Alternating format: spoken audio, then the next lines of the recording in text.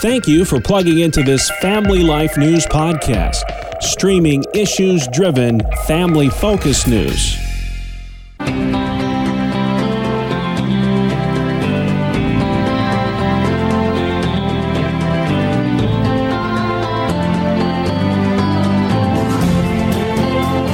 And welcome back to another edition of Issues in Education.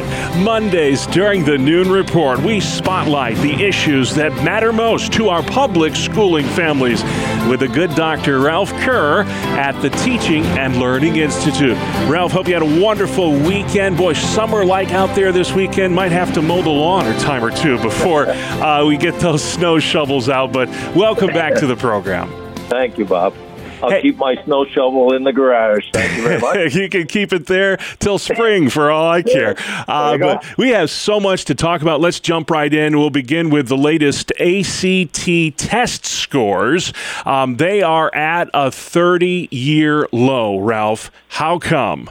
Well, this is a test that high school students take as sort of an entry test for placement in college.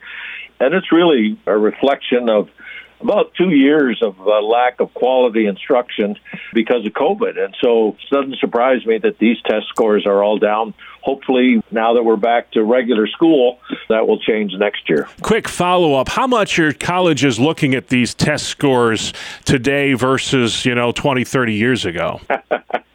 Less and less, because the overall potential enrollment of colleges in terms of the numbers of students has gone down significantly. So colleges are not paying near as much attention to the ACT or the SAT scores anymore. All right, let's talk about what to do when students behave badly. The in-school versus out-of-school suspension. Many districts are getting rid of out-of-school suspension. One superintendent famously said that if we let these kids go home during the day, they're going to commit crimes, so it's better to keep them in school. What do you think works best at correcting bad behavior here? Do we have a couple hours to answer this question? No, we don't. No, okay. Well, let me just say that I think there is a place for out-of-school suspension, but it should be used very sparingly.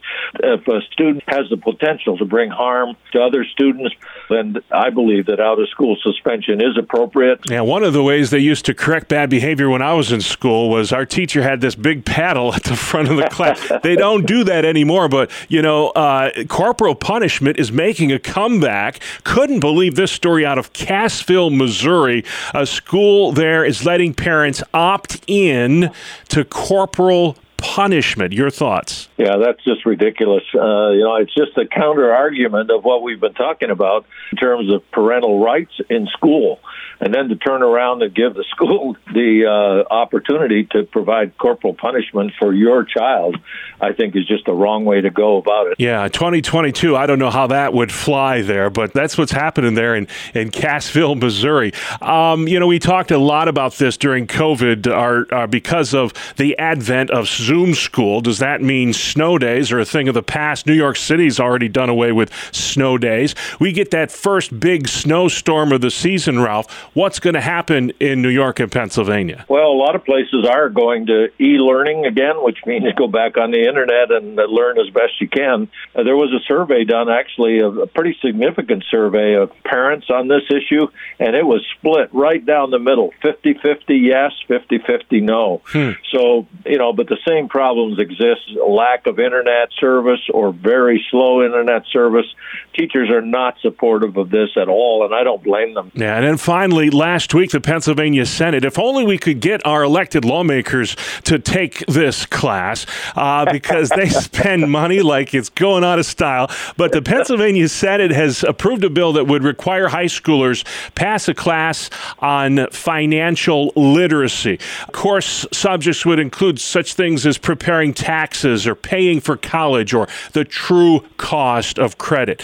Do you support such a requirement, Ralph? I certainly do. I'm an old business teacher, and it used to be that in business courses, We actually taught a course to do with financial literacy, and I think in today's world that's a great addition to the curriculum, particularly the item, the true cost of credit. I mean, that's just overwhelming when people really take a look at that. Again, maybe we could get a few people in Washington, D.C. signed up for that class. I'm with you, yes, absolutely. But I digress. Hey, if you have questions on any of the topics we discussed today, been a lot of places in just 5 minutes. Ralph, you have a wonderful website where folks can go and check you out. Maybe you're thinking of running for your local school board. There's information there as well. Ralph, where can folks find you? Thank you, Bob. They can simply go to yrun.org. And I want to thank the people that did that 2 weeks ago about one of the issues that we talked about. That's the purpose of the website, yrun.org.